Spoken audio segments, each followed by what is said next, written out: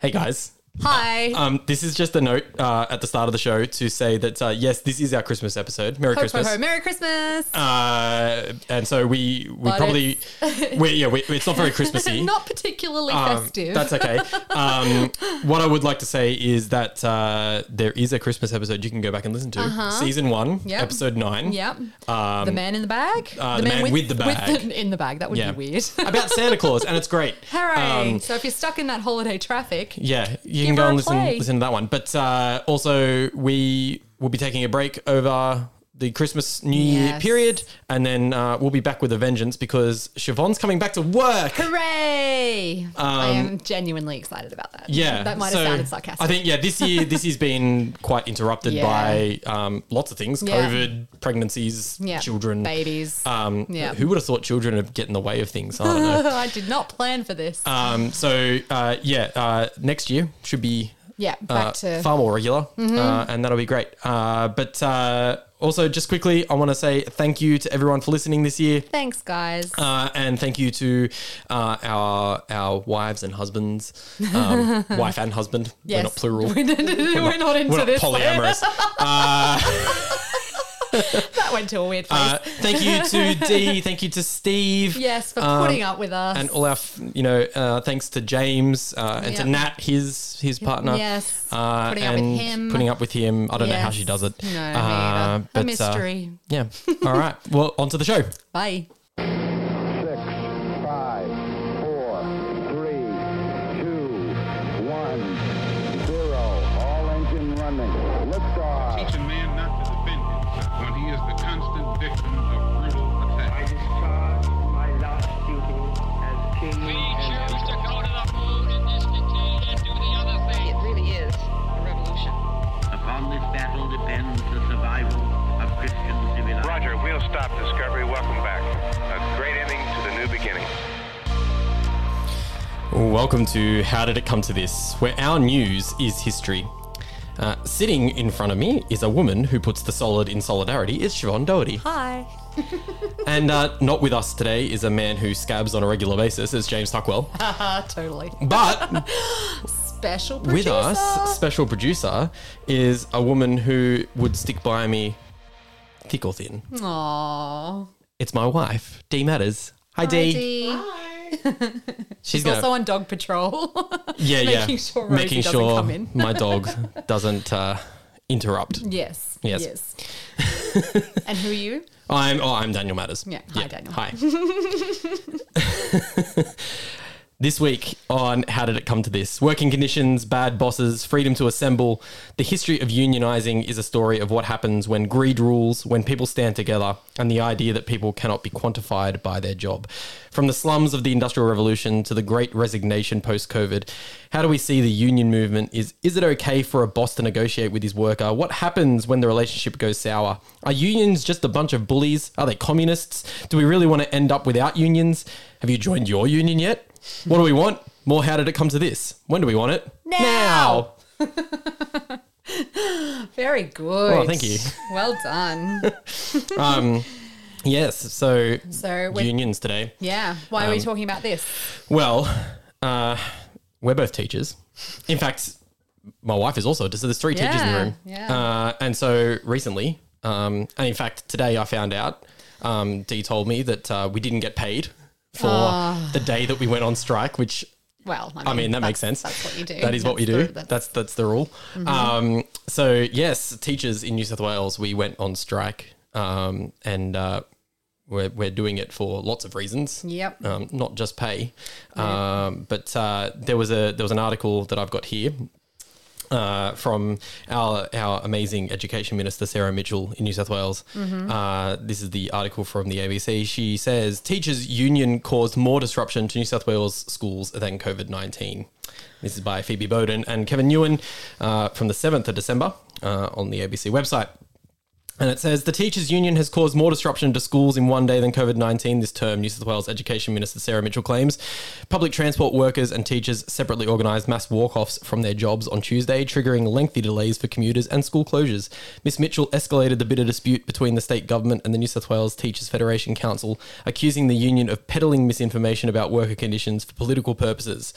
The mass strike of teachers, the first in a decade in New South Wales, has seen classes cancelled across 350 schools and was the result of an impasse triggered by 18 months of failed negotiations. It's just really nice to know that the Education Minister has our back. Yeah. Yeah. Yeah. Yeah.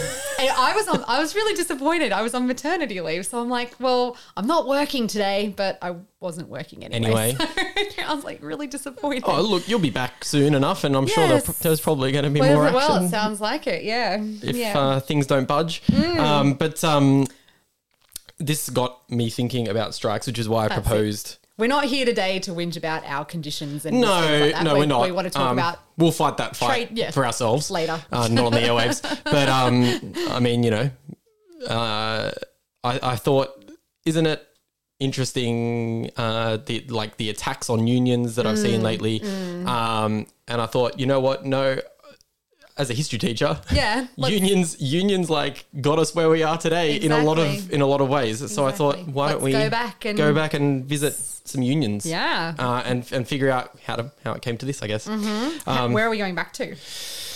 Well, do we have a specific date? I don't have a specific date. Actually, did you go earlier than me? I may have. I see the reference to serfdom there, but I feel like it might be around the same time. So let's just say the Middle Ages. The Middle Ages, thereabouts. Yeah. Okay, we're going to go back. We've got a special way to go back today. Oh, yes. I'm here for it. All right. Okay. Well, actually, I don't know whether you're going to get it. Probably, is it a Simpsons reference? It's a Simpsons reference. Then I probably won't. Go. All right, here we go. So we'll march day and night by the big cooling tower. They have the plant, but we have the power. I'll do classical gas.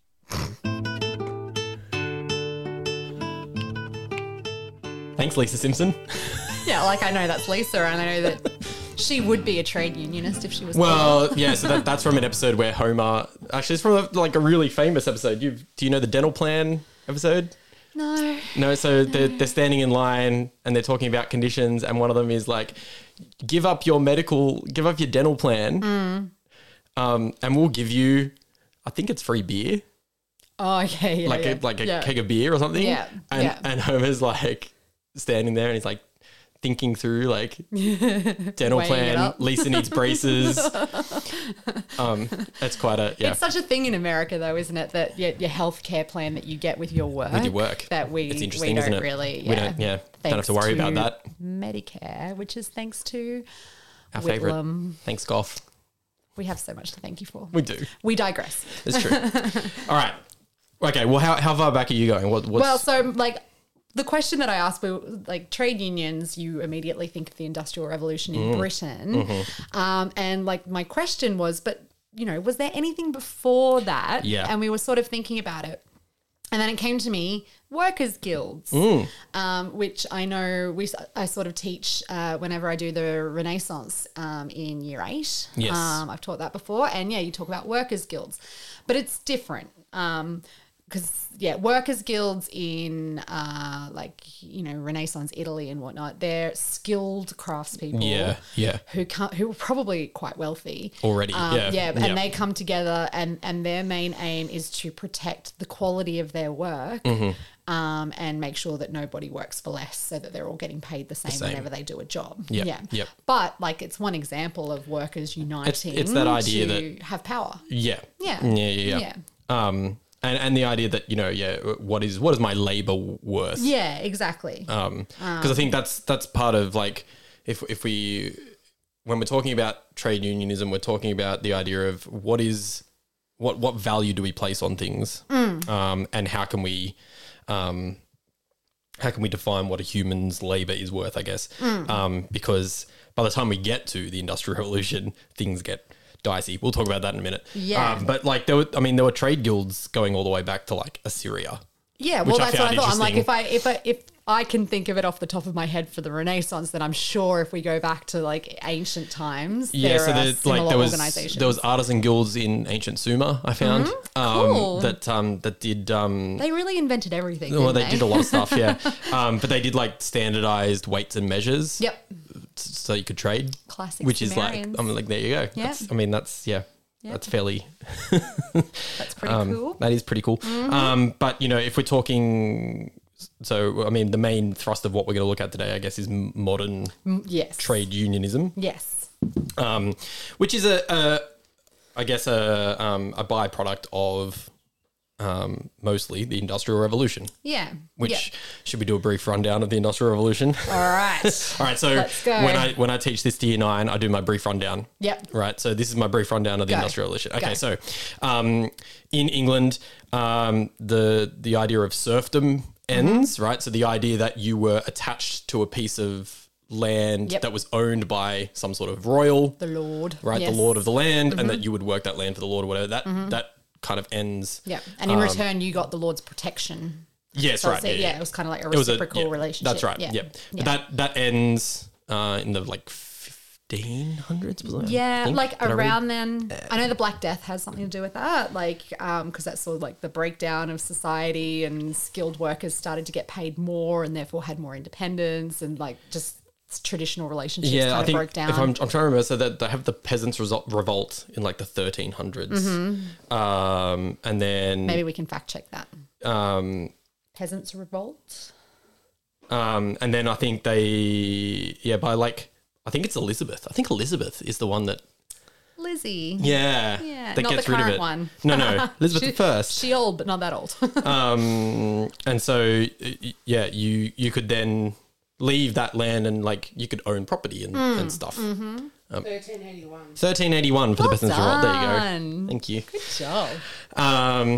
And yeah, so that ends, meaning you can own land, you can run businesses, you can do all that kind of stuff, which thrives under Elizabeth through to 1700s. Yeah, which is when we get more advances in technology, which leads to the agrarian revolution. Yes. For those playing along at home, which is a farming revolution where they recognize different ways that you can farm. Yep. Which leads to lessening the labor on the farms. Yes. So people are out of a job now. People are out of so whatever when that kind of thing happens, when there's technological advance and then there's people who lose their jobs because of that technological advance, they tend to move from that place to try and find a job. Yep. And where were there more jobs? Well, there were more jobs in the centers of towns and things, which there weren't really cities necessarily yet. London, I guess, would have been close to city size, I guess. Kind of like the beginning of urbanization. Yeah, so a lot of people move there because there are more kind of jobs there. And this is when we start to get factories. Yes. Because of a couple of things, more technological advance. So the Industrial Revolution is built on the back of technological advances in things like steam engines. The steam engine, yep. So the steam engine revolutionizes the way that you can create things. So it used to be that you would build stuff in craft industries. Yeah. You know, everyone would sit in a farmhouse, you'd build stuff together, like make things like Manchester and that kind of stuff. Yeah. So like what I always find interesting is, you know, with the when you think steam engine, you think transport and factories. You think trains. Yeah. But the first use for the steam engine was actually for mining to get coal to feed the steam engines. Yeah. So originally, like, you're just picking up coal off the ground, but then obviously, you know, sort that gets depleted and you have to go further and further down. But as you dig further and further down, the water becomes a problem. But then the steam engine was invented to pump the water out of the mine so you could go deeper and deeper and deeper to get more coal. Yep. So now, and that was specific. This is why the Industrial Revolution started in the UK, because they had that technology. And they had the coal. And then they had the coal. So now they've got the coal, which feeds like the other steam engines in the factories. And it just so the goes steam from engine there. powers a bunch of things in factories that make like textiles and that kind of stuff really easy to do. Yes. But what you need is people to work in the factory to to maintain the machines, to like take all the stuff and move it elsewhere and whatever. Yes. So that's my brief. Industrial Revolution. I think that's pretty spot on. So it's kind of, you've got the agricultural revolution, then you've got the steam engine, and then you've got textiles start to take off. It starts, you know, it's no longer one person making one piece of fabric over however many hours. It's, you know, everything. So the price of things drop. Yes. Because it's no longer so expensive to make, and everything starts to become more affordable. It all sounds really great, but socially, what it leads to, I mean, it's great in the sense that what it leads to is a couple of things. I talk about this a lot with my Year 9 students as well, which is that population explodes. Yes. Because you've got a couple of things going on. Number one, people can keep themselves warm in the winter. Yep. And so you're not dying from Yes. the cold. You also have, separately to the Industrial Revolution, you have modern medicine beginning as well. Yep. So Yep. people aren't dying from preventable diseases as much. Yes. You're also having people having the same amount of children, Yep. but the children aren't dying as much either. Yes. Yep. Yep. So And then you've got agricultural advances like the what's it called? food is the getting rotation. crop rotation, which So is the food part of the is agrarian more- revolution. So food yeah, is more food's more available. accessible, Yeah. cheaper, Yeah. You see fewer famines and things less like that. malnutrition, Yeah. all that kind of stuff. So Yeah. people are just living, Yeah. How nice for which them. is like, I mean, so that's good. Yeah, This is good. yeah, it's good. The downshot of that is Yeah. that, London becomes a slum. Yeah. Because you've got so many people living there on top of each other. Still terrible hygiene. Yeah. So, I mean, like you transfer from diseases from like malnutrition to diseases born from like rats and, Yeah. and poor hygiene. And poo. Yeah. Yeah. So, your living conditions aren't great. No.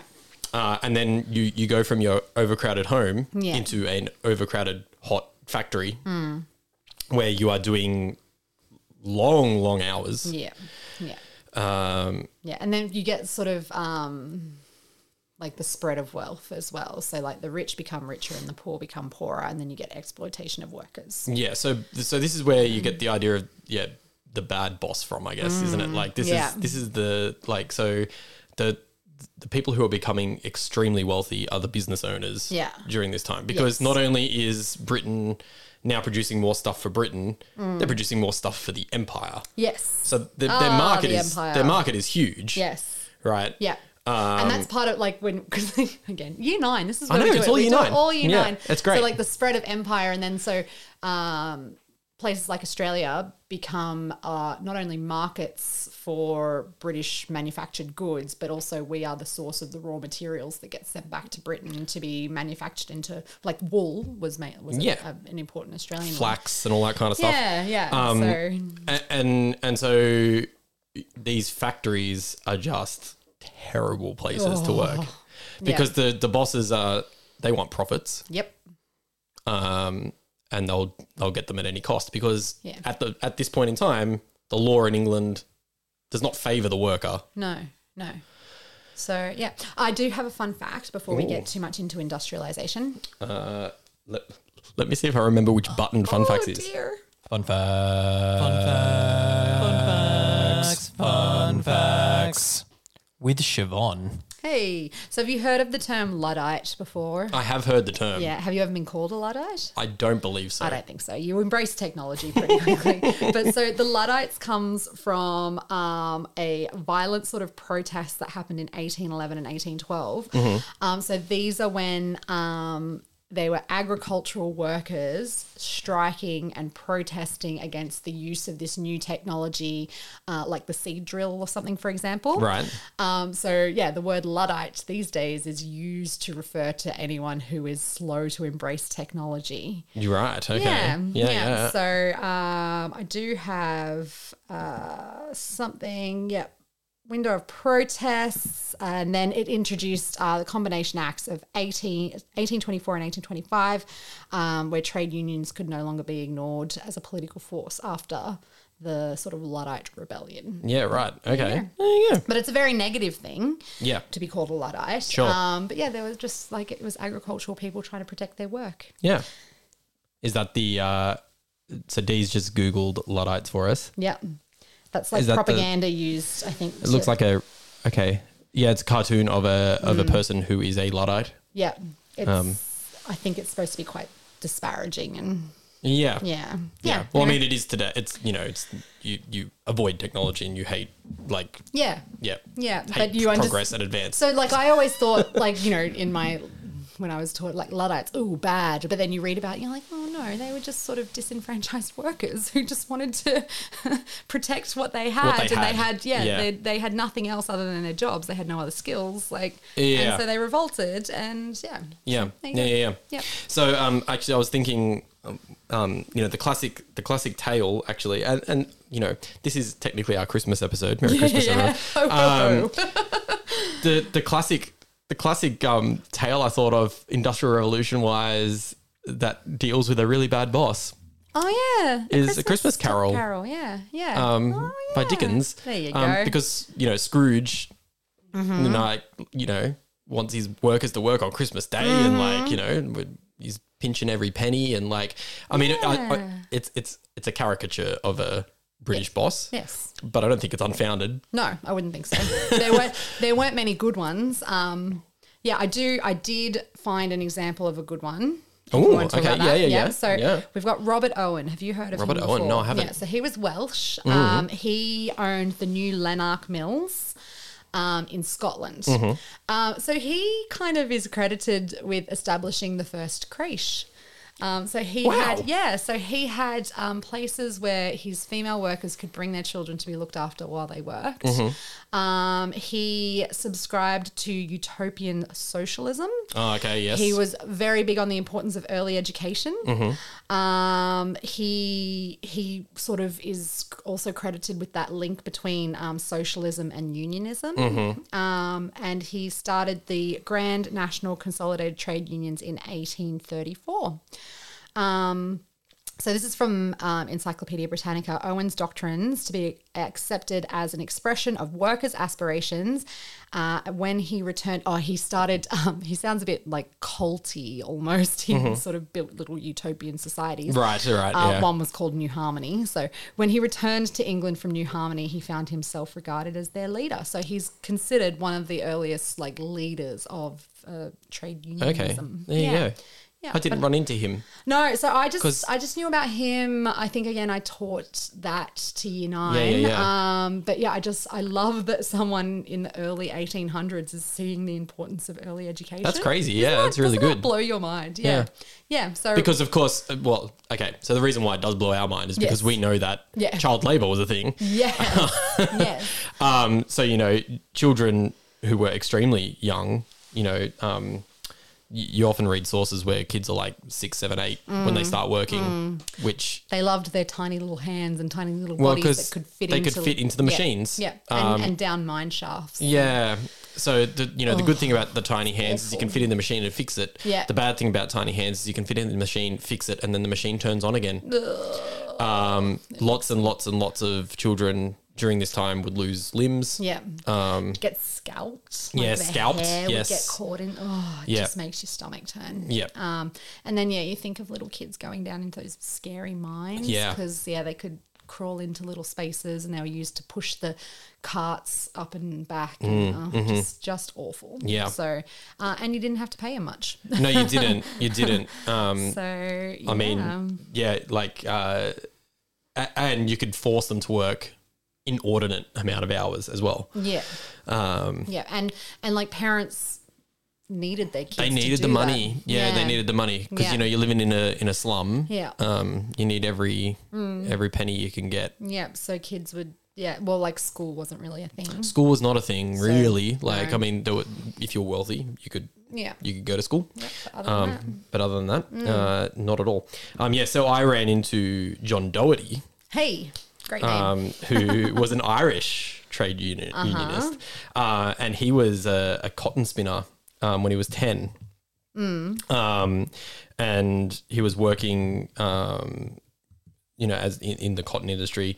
He moves to Manchester to keep going, and he gets involved in with the factory workers who are angry, and they're trying to get higher wages and better conditions for themselves.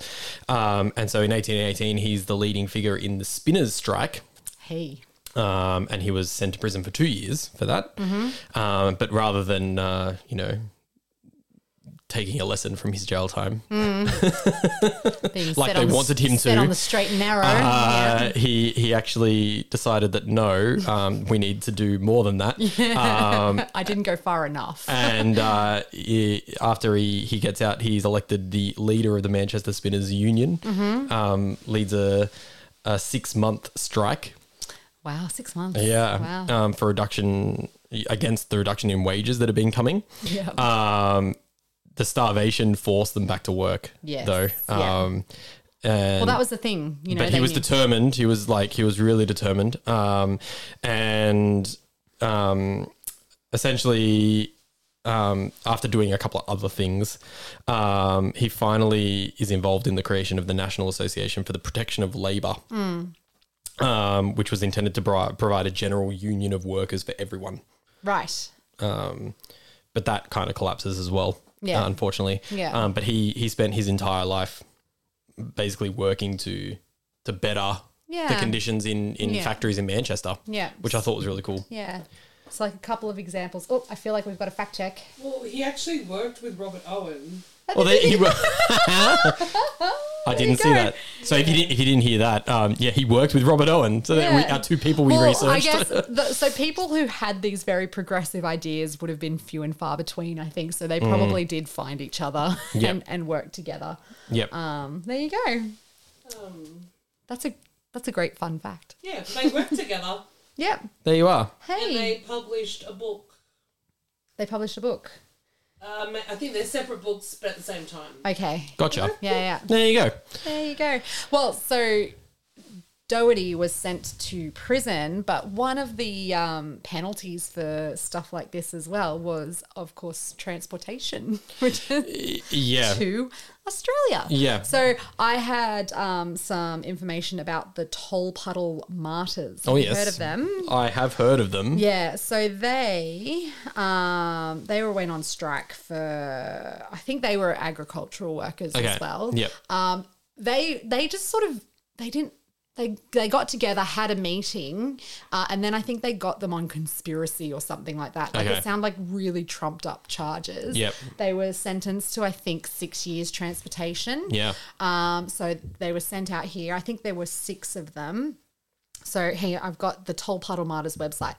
As the sun rose on the 24th of February 1834, Dorset farm labourer George Lovelace set off to work, saying goodbye to his wife, Betsy, and their 3 children. They were not to meet alone again for 3 years, for as he left his cottage in the rural village of Tolpuddle, the 37-year-old was served with a warrant for his arrest.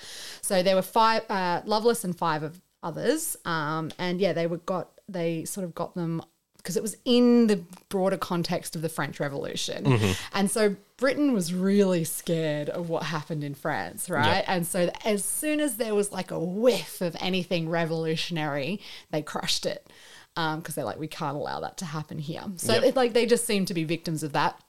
So they were sent to Australia, but they managed, after there was a lot of support for them, their sentence was repealed after 3 years, and so they all came back to England.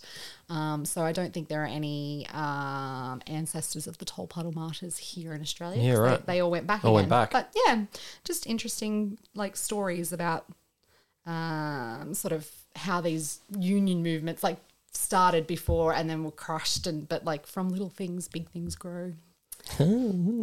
Thanks, Paul Kelly. So I thought maybe, one of the things that we were talking about before we started the podcast was that a lot of the stuff you search for when you're looking at trade unions was that a lot of stuff is like American trade unions. So I thought, be very specific. I thought I would just quickly run. So in 1835, there was the first general strike in America, happened in Philadelphia. Philly. And it was essentially a bunch of workers who again were looking at really harsh conditions in a lot of the factories that were going on in the textile industry in Philadelphia. And so there was a lot of sort of upheaval a lot of the time before this strike actually happened. A lot of the workers kind of acts of, violence and other things that that they would do. But this first kind of general strike, there was a lot of children working at the factory, and so the strike was basically to try and get better hours, better pay, less children. All good things. All good things. Yes. you know, and they were talking about things like, 10-hour work days, because they were working sort of anywhere between 12 and 16 hours a day. Yeah. They said that we should have the right to work less than 10, please. We have electricity to blame a lot with this as well, because as soon as electricity was invented, they're like, hey, we can keep lights on. We can have the 24-hour shift. We'll just keep them going. Yeah. We'll just keep them going. And so, they wanted a wage increase to 12.5 cents a day. Greedy. Wasn't it? Oh dear. Yeah. That all happened in Philadelphia. They got what they wanted. Hey. So their first general strike worked. Result. They got a result, which was good. All right. So maybe if we why don't we jump to Australia? Let's do it then. So there was a lot of things going on in Australia. Union wise, and like you said, transportation, convicts. Well, yes, a lot of rabble rousers down here. Really is. And a lot of the convicts, even if they weren't sent here because they were unionists, they were sent here for silly reasons. Most of them. Well, yeah, most of them committed crimes out of desperation, and mostly related to probably because of the conditions they were living in. Correct. And so they got out here. And technically they're in jail and they're working for their rations. But there's evidence of strikes, as early as the late 1700s. Yeah. Amongst the convicts. Yep. Saying, please, can we have our weekly rations? Oh gosh. Yeah. Yeah. Which I'm hoping that they would distribute their rations. That would be nice. Yeah. Yep. But of course, then there is like some of the big things that happen. There's the Rum Rebellion, which is fun. Yeah. I've just got the Australian Council of Trade Unions website up, and I think maybe like the quote of the episode could be "Harsh conditions create rebels." I mean, yeah, treat your workers badly, they're probably going to turn on you. Yeah. And so there's a bunch of rebellion. There's the Vinegar Hill rebels, which was an Irish uprising against the British. Yeah. They were like, we're being treated really badly, and everyone was like, yeah, it's because you're Irish. Yeah. Yeah. And so it's at Rouse Hill, which is in the west of Sydney. Oh no, north of Sydney. Sorry. Northwest. Yeah. And they rename it Vinegar Hill. Yep. And then they start a rebellion against the British Army there. Crushed though. Yeah, they get crushed. And then there's just a bunch of different things that go on. Like there's Coopers go on strike. Fact check me there. What's a Cooper? A Cooper? I can't remember. I don't want to be wrong. The first time a picket line was used, though. Yeah, which is cool. Yeah. Go Coopers. Yeah. Whatever you are. Let's find out. What is a Cooper? She's looking. We'll come back to the typographers, bakers, shoemakers, carpenters, whalers. Yeah. Protesting low wages, poor conditions, and withdrawing their labour. There's a theme there. There is a theme. Yeah. I've got it. Okay, what is it? A person trained to make wooden casks, barrels, I was going to say vats, barrels, buckets, tubs, troughs. Yeah, I was going to say, so they make like because when you talk about Cooper's Pale Ale. In the barrel. Yeah, I was going to say, I think that comes up in that episode of Brooklyn Nine-Nine where they go to the Barrel Museum. Nice. Sorry. Weird little aside there. That's good. Yep. But I think like the main one that I thought of happened in the Gold Rush. Yes. So, the Gold Rush in Australia happens mid-1800s.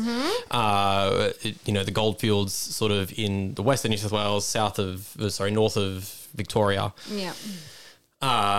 And Ballarat, right? Yeah, Ballarat. Yeah. So there's essentially what would happen on a goldfield is that you would buy a claim. Yeah. A license. A license to mine on a certain piece of land that you get. people are very protective of their claims because Yes. if you find gold in that claim, then it's yours. Yep. So it's all it's based on greed, I guess. Really, Yeah, and but it's quite competitive. and it is competitive. Yes. Lots of people living in poor conditions because Yeah. they're setting up makeshift camps to Yeah. mine these gold fields. Yeah. And a lot of people came to Australia for that explicit purpose to find gold. So they sold everything they had, Yeah. if they had anything, to Yeah. like come here. So they had nothing. Yeah. And so, so a lot of people coming in the gold rush, and, the gold fields were not a great place to live. And what made it worse was the government. Don't tell me they were corrupt, Daniel. Oh, look, colonial governments, they're so good. Australia at the time made up of colonial governments that kind of ruled independently of themselves. Yeah. They could make, because they were so far away. Yes. They could make decisions. Yeah, it's like, I'll write to England to get permission in 6 months. Yeah. So, yeah. They had governors, and they made decisions based on what they believed. Yeah.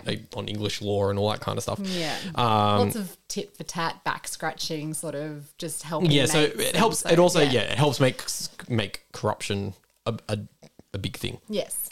And so a lot of the diggers, as they called themselves on the minefields, were not given the right to vote. And so there was a police raid on the miners to ensure that, or enforce their mining rights to be there, because they believed that a lot of people were just showing up and mining wherever. Yeah. Which they probably were, but it was possibly. hard to get a license and expensive. Yeah. So to buy a license from the Victorian government, it would have been hard to do. All the good places probably would have been given out already. Yeah. People just coming to try and find anything anywhere. Yeah. But then because of these police raids, 500 miners gather together and swear an oath to stand together in opposition, and they build a stockade, which they named the Eureka Stockade. Yep. This is one of those things, a matter of perspective. Is it a rebellion or is it a revolution? It's a thing of what were their intentions, I believe. Yes.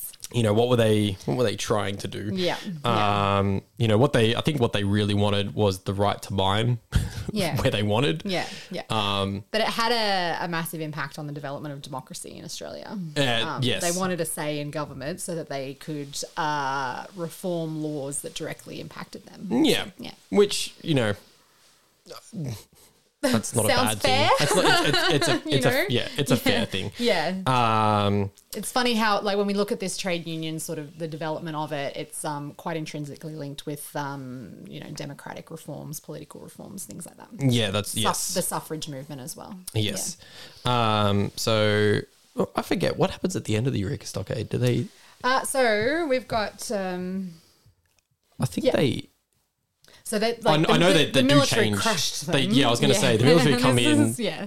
I can't remember if they do they kill. Yeah, but it's quite a few of them. It's for democratic reform in the colony of Victoria. Changes to the mining license and the right to own land. Yeah, they changed a lot of stuff in terms of land rights. Yeah. Because I think and here's the kicker, it wasn't just Indigenous people or Asians that they were killing at the Eureka Stockade. It was white people. So people listened a little bit more, I think it kind of made a bit more of sad but true. Yeah. So what I don't like about the Eureka Stockade is the co-opting of the Eureka flag. Thank you. Oh, it frustrates me every time. Yeah. Although it is used in sort of reference and symbolic of legitimate trade union stuff today. Yes. But also definitely used by a bunch of rednecks too. Yep. Yeah. Not cool. Yeah. But after the Eureka Stockade comes a real concerted effort by some groups in Australia to get the 8-hour workday. Yeah. How revolutionary. And when I think about I want to work 8 hours. 8 hours work, 8 hours rest, 8 hours leisure. Yeah. It makes sense. It does That make makes sense. Yeah. It's like, you know. Well, I mean, it's the foundation of our modern life today. So Yeah. And so, there was a strike by quite a few groups in this time period, but it essentially starts with the stonemasons who were constructing the law faculty at the University of Melbourne. They downed their tools in the April of 1856 and marched through the city demanding the 8-hour day with no reduction in pay. yeah, radical. Yeah. So pay us the same and we'll only work 8 hours a day, please. Yeah. And so they, as they're marching, labourers from other sites, including the Parliament building, join in. Yeah. And employers gave in. Yeah. Well, they had to. And it was the first time anywhere in the world. In Go the Australia. world. I didn't know that. Yeah. Hey, we get the that's 8-hour cool. workday. There you go.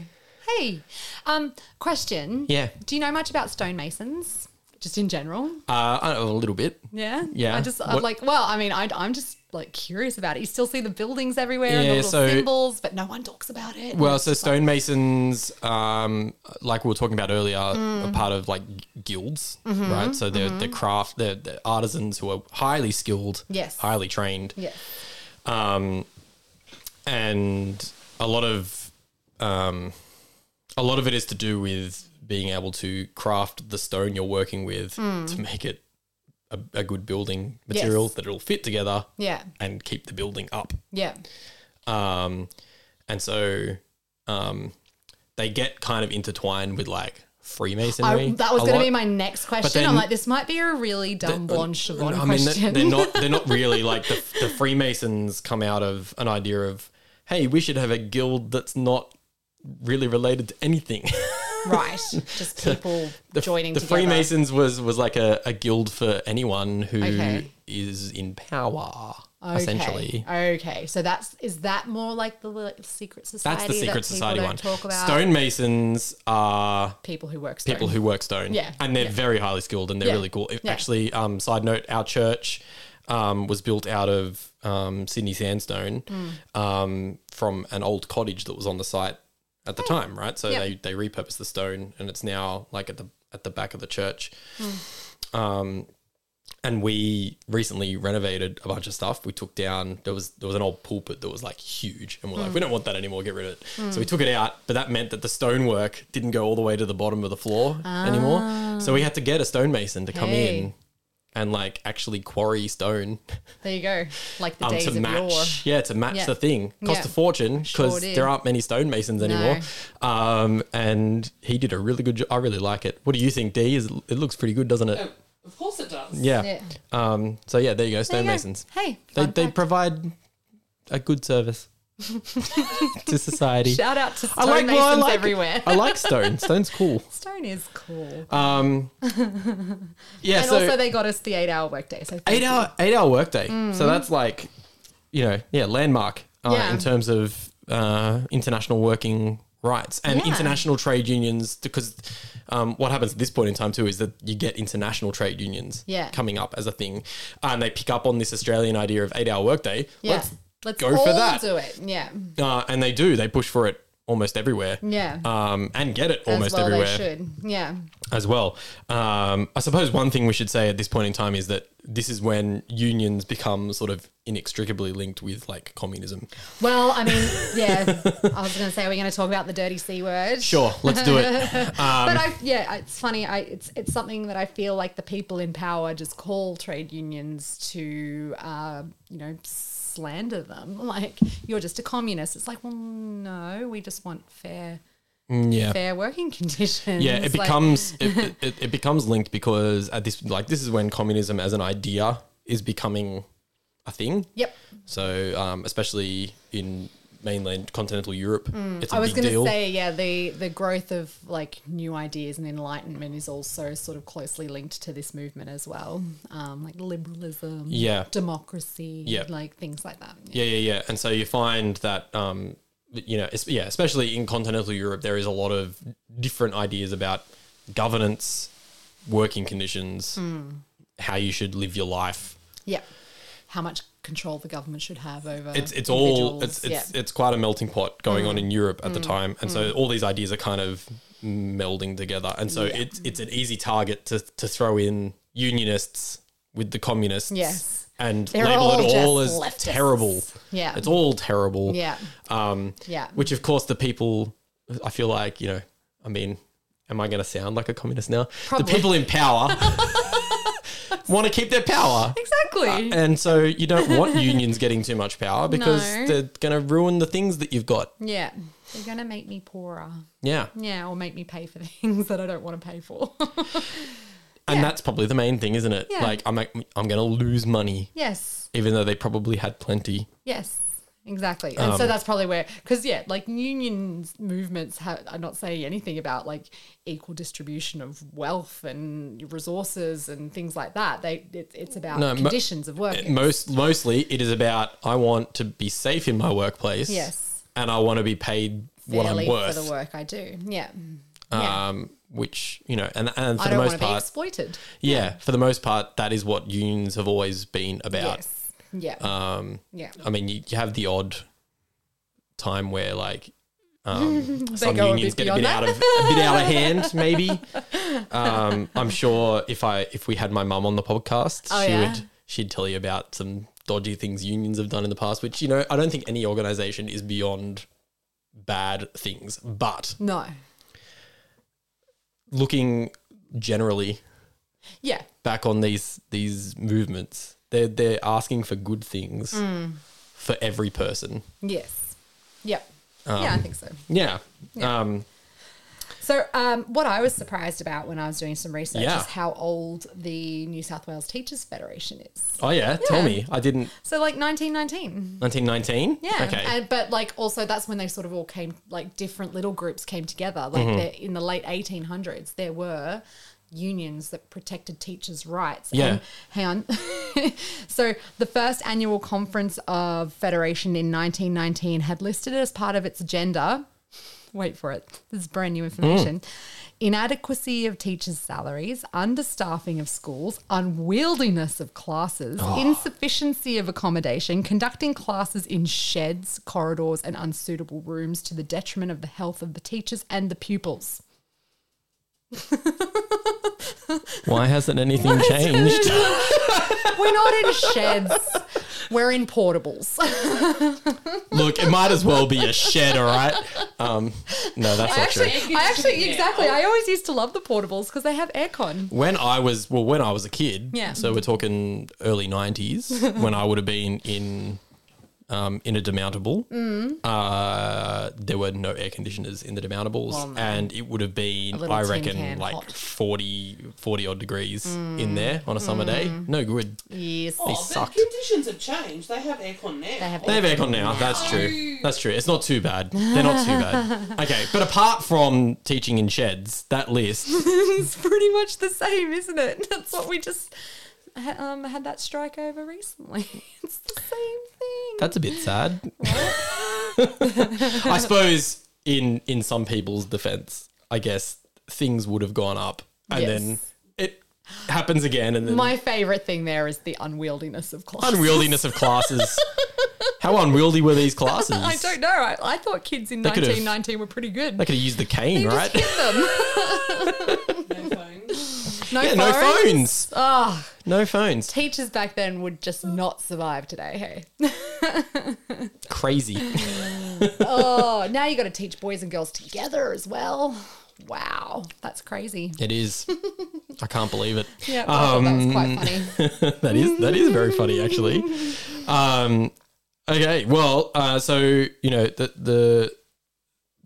it keeps going. This idea of the union movement. I thought just quickly we would talk about like it reaches kind of fever pitch before World War I. In terms of international trade unions and those types of movements and things are going like it's looking like things are going to swing in the union's favor like around the world. Yeah. And then World War I happens. Yeah. I feel a conspiracy theory there. Is there a conspiracy theory attached to that? I mean, maybe. Well, maybe, but But yeah. no. So a lot of workers were forced to give up rights that had been hard won like earlier in Yeah. order to contribute to the, To the war effort. effort. Yeah. Which makes sense. Same with the women's suffrage movement. They Yes. they Yeah, suspended. same thing. Yeah, Yep. same thing. In order to work towards the war effort. Yeah, and so World War One really puts a dent in economies around the world. So after World War One, most places takes a little while to get back into the swing of things. Yes. And Just in time for World War II? well, just in time for the Great Depression. Oh, yeah, duh. Good one, Siobhan.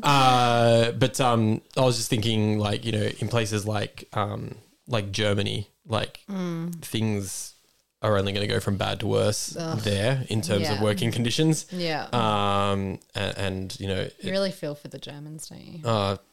When you sort of put it in the grander scheme of that 50 years, you're just not a great time for them. Not a great is it? time to be a German, no. And so other places things kind of get better again, and then Great Depression happens. Great Depression was a time in which you're not going to win much in terms of no, you're just happy to have a union job. stuff. Yeah. Anyone who was happy to have a job at that point. Yeah. You'd work for anything. Yeah, and then of course World War II. Yeah. But post World War II, things get better again, and mostly I think because the world economy shifts into high gear after World War II. Yeah. Propelled mostly by I guess the United States and Yeah. it's pushing things forward there, and then unions come back. Yes. And we end up getting much better conditions and much better pay. Yes. In lots and lots of places. Yeah. They've waned a little bit. I think the power, power's been taken away. I'm not sure why. Do you know? So, I know, let's just talk about the Australian context here because I know the Australian context. I'm sure it's possibly a similar story in other countries around the world. I don't know. Maybe you could send me an email. How did it come to this podcast at gmail.com and let me know about conditions in your country. But I know that progressive liberal governments have in Australia decided that the unions have too much power. So I know in the 70s and 80s there was lots of especially with the maritime unions and the wharfies unions. Lots of things happened there where the unions went on strike. It got violent in terms of the wharfies blocking things also, and stuff. For international listeners, the Liberal parties in Australia tend to be the more conservative. Yes. There are two main ones. We've got Liberal Party and Labor. Liberal tends to be the more conservative party, right-wing. And for business mostly. Yes. And so so after that, a lot of people were like, these unions have too much power, they don't need to be anymore. And so a lot of liberal governments after that start shifting how law works around workers' rights. I know that during John Howard's tenure, they tried to bring in the work choices legislation. Yes. Oh, wow. Which was, that's a flashback. Yeah, wow. Which was all about going from union... what's it called? Oh, now I can't remember what it's called. No. What's the group? Enterprise bargaining. Okay. So enterprise bargaining is where you can bargain as a group of workers together to get pay and stuff. They went from that and said, actually, you don't have to be, you don't have to do an enterprise bargaining agreement. So you don't have to sign up to what the union has agreed with for you. You could go to your employer and say, hey, give me this and, and maybe I can have some time off or something and you can negotiate individually on an individual basis with your employer. It's very shrewd, isn't it? Because the power of the unions comes from collective bargaining. So you're kind of taking away, the power through collectivism by saying, and so you can just as an individual go and the way they were selling it was you can get better things for yourself and your context. Which, sounds all well and good. Sounds great. Until the employer says, well, take this or leave it. Yeah. Yeah.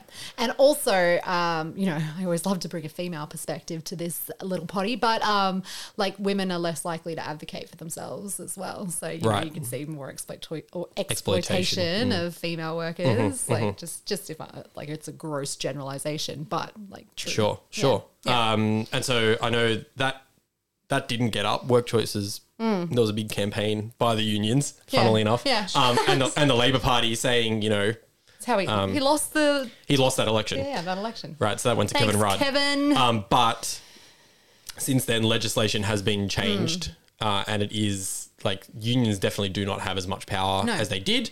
And I know also, for instance, in New South Wales, the legislation surrounding how you can collectively bargain has changed so that teachers lost the right to strike. It's illegal to strike. It is it's not illegal to strike. Okay, so the strike that we did was illegal, right? Because the Fair Work Commission said it was illegal. Okay, right. So you have to have. I didn't look it up. I should have looked it up. You have to have legitimate reasons to strike. Okay, and what they said was.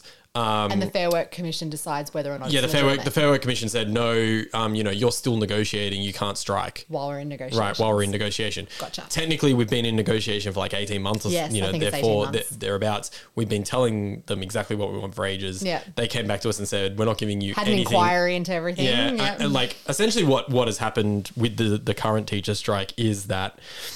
The government has been saying, we're going to give you 2.5% pay increase and nothing else. Mm-hmm. That's it. Mm-hmm. Teachers have tried to say, we would like a bigger increase. We would like more hours to work on administrative duties. And we need to sort out the teacher shortage. Yep.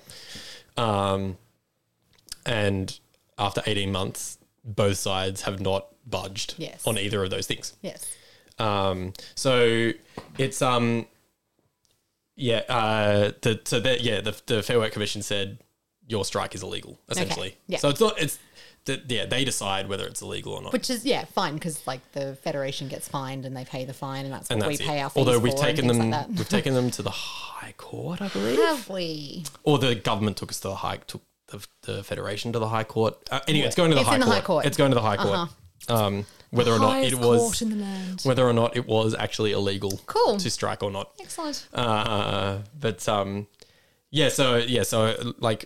The government has been whittling away unions' ability to... Like, I don't know about other countries, but I feel like in the UK, it's definitely the same case. Like, you know, in the late 80s and early 90s, you had Thatcher and like all of the... If I learned anything from Billy Elliot, I learned about, strikes. And you learn about male ballet dancers. And It was a really unstable time, terrible time for minors in particular. It's probably a global trend. Well, I know that in America, like post that first victory in Philadelphia, like there was lots of union movements before World War I in America, but since then it's completely died out. And you hear about holidays and the sorts of things they have in America. It sounds awful. What they have rights to over there. I know, so there was some. It was only the other day that a group of Starbucks employees in New York, I believe, became the first Starbucks in America to vote to unionize. Wow. Okay. It's happening, people. Crazy. It's happening. I know that a lot of Amazon workers really want to unionize, but then the company just keeps saying, no, you can't. Yeah. And it's kind of like... They can't even have toilet breaks. Yeah. Which is amazing. Like they won't even let them have the vote to unionize. Yeah. Which I don't know how the law works in the United States there, but that seems wrong. Yeah. But I mean, unionism as a movement was always about going against what the law says, right? So, if we go back to the early days, the unions are often fighting for a change in legislation to make things better. You do it despite the fact that the law says that you can't, and that's how which is obviously easier said than done. And I suppose one of the things that America is finding out now, especially post-COVID, so there's been this the Great Resignation. Yeah. Is what they're terming it. Yeah. And a lot of like fast food workers, Yep. like minimum wage workers are quitting. Good. And a lot of them a lot of like millennials and stuff are doing Yeah. it, and they're Yeah. doing it not only because their conditions suck, but they're doing it for the likes. They're doing Yeah, it yeah, on the yeah, TikTok and yeah, stuff. yeah, You know, yeah. like there's some great stories if you search for them of Okay. people resigning in the most flamboyant ways possible. Love that. But they're all like they're doing it because their conditions suck, and the Yeah. minimum wage in America sucks in most Yes. places. Yeah. It's a state by state minimum wage. Yeah. Oh, yeah. Okay. Whereas in Australia, we've got the federal minimum wage. So there's, and they tried to get a federal minimum wage. There's just a lot of stuff going on in America at the minute. And they're Yeah. finding out that like a lot of companies I've seen online saying things like, come work for us. It's great. And then Yeah. people are like, no. And then like they get mass walkouts Yeah. in like some of these fast food and no one wants to work there. Yeah. And it's because it's been the attitude for a long time, I feel, in America that like, would you just, you've chosen the crappy job, so sucked into you. Yeah. You don't need your pay increased or your conditions bettered because you chose to work in this crappy job. And it's like, well, No, they people didn't are forced choose into these jobs. necessarily to Yeah. work in those jobs. Yeah. Like it's not. People Yeah. people deserve the ability to do a good day's work and get And paid, be paid properly fairly. for it. Yeah. Yeah. And that's what unions are all about. That's what it's all about. Well, I do remember when it became very clear that COVID was going to be, a lasting global pandemic. And I did I said to the kids, I'm like, every pandemic leaves in its wake massive social change. So it'll be really interesting what this will be. This? And it'll be workplace, like flexibility of workplaces. Like as at Lots of least, people at working least from one home. of them, people now want the flexibility to be able to work from home. Yeah. And lots of sort of things like that. So I think it's really going to change the dynamic of the workplace. Yeah. It's going to be one of the legacies of COVID. Yeah. Interesting. All right. Well, that's how I it came to this.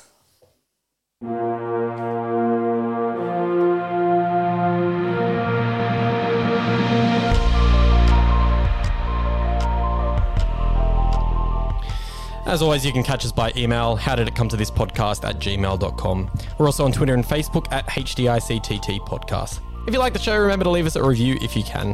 How Did It Come to This is written by Daniel Matters and Siobhan Doherty. Our producer is James Tuckwell, edited by Daniel Matters. Original music by Lachlan McWhirter.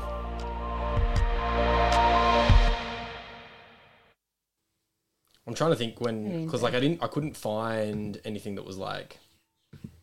Yeah, it's early 1800s. Here's the first strike in Britain because I figured that would be one of the first ones. Yeah. Either Britain or France, right? Surely.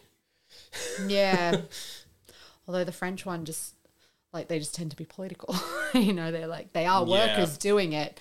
But they'll strike over things that don't relate necessarily to. Yeah, that's not necessarily like better conditions that they're fighting for. It's like complete political reform. By the way, have you wouldn't watch. So, old Top Gear is now the Grand Tour. Yeah, they did a French car special. Oh, oui. And they were talking about the French striking. Oh yeah, over which one? anything. Anything. Yeah. Anything. And they did a strike over car boots. Oh, did they? And what they did was anytime someone got a car boot, they'd fill the locks with glue. Okay. So that they had to cut the boot off and it was useless. Yeah. So it just cost the government heaps of so money. much money. Yeah. and then they changed the speed limit somewhere and they did a massive strike about speed limits. Yep. And then they were forcing trucks to become greener.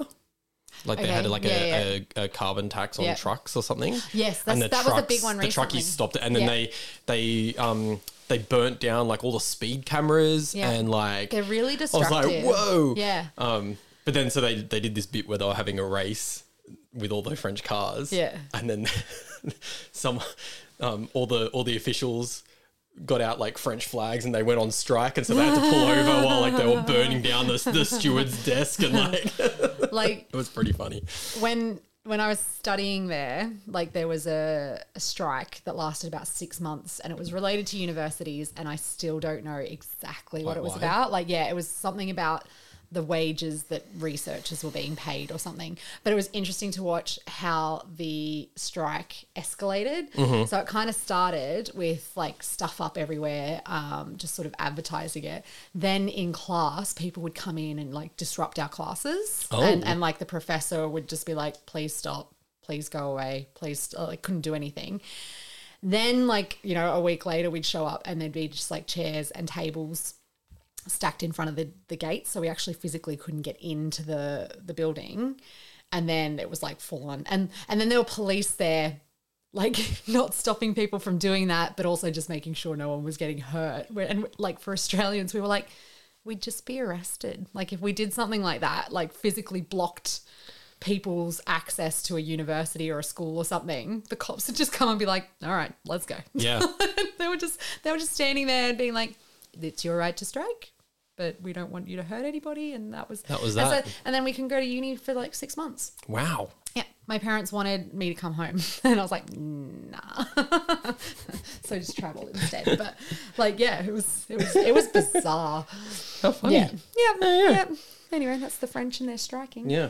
Crazy. All right. Shall we? All right. Well, are you going to indulge me in a rant? Yeah, of course. All right. Okay. So completely unrelated to the topic today. Rosie. But Rosie the dog. Rosie the dog. Our special guest. Yeah. So yesterday I was scrolling through Facebook as I do, and there was a person I went to school with who posted about the recent sort of activity in Brisbane that's around like anti-vax and freedom and all of that. Sure. And I was like, okay, don't have a problem with that. Like everyone's entitled to their opinions. Sure. But next to it, they had posted a picture of Martin Luther King with a quote like, the time is always right to do right. And I was like, oh, that's not okay. That was like my initial reaction. And then as I thought about it more, I was like, no, that's really not okay to like co-opt the words of like one of the greatest civil rights leaders of our time, and that like put it with this movement and therefore somehow kind of say that equate. Yeah, these are the same things. Don't you think? Well, okay, so there's been a lot of false equivalency going on with the anti-vax movement because a lot of the stuff I've seen too has been like with like mandates or whatever and people wearing the Star of David. Oh my gosh. And comparing it like as if it's we're living in Nazi Germany and, you know, like, yeah, I'm like, there's no doubt that what we're living through is hard. But sure. I'm like, it's not anywhere near 400 years of slavery and then a further 150 or so years of systemic racism, inequality and injustice. Yeah. You know, like, I think, like, check your privilege. Yeah. Just, well, because and I also, yourself. I feel like, you know, even if you want to make, like, so, you know, I think what we're going through, yes, is hard. Yeah. It's not even, I don't think, would be as hard as, like, let's say we're in the middle of World War II. Exactly. Right? And there's restrictions on all sorts of things. Everything. Yeah. Right? Yeah. Because you just... It has to go to, you the can't get food. You can't get, like, you know, everything's got to go to the war front. Yep. So, you know, like, you just got to live with that kind of stuff. And I think my point is that, like, you know, that everyone just had to suck that up and deal with it. Yeah. You know, you're fighting a greater evil. Yeah. And yeah, you just got on with it, and you united against, you know, and I think, World War II, and that, World you War know, I, all of that, war is an existential threat. Yeah. And COVID is an existential threat. But people don't think that it is. No, but it is. Like, you Yeah. know, COVID doesn't care. Yeah. Just like, you know, an army doesn't care necessarily. Yeah. Like, they're going to Yeah. come and it's, you know, Yeah. like it's, yeah. Yeah. So I guess, like, you know, being forced to wear masks and stay at home for a few weeks is not the same as the civil rights movement. No. Yeah. Yeah, So no, it's not. it's Definitely, definitely not. And I never thought that I would have to say that, but apparently I do. Like, you know, so next time you want to co-opt the words of one of the greatest leaders of the 20th century to add heft to your movement, maybe just educate yourself first. That's my rant. Cool. Over. It made me so mad.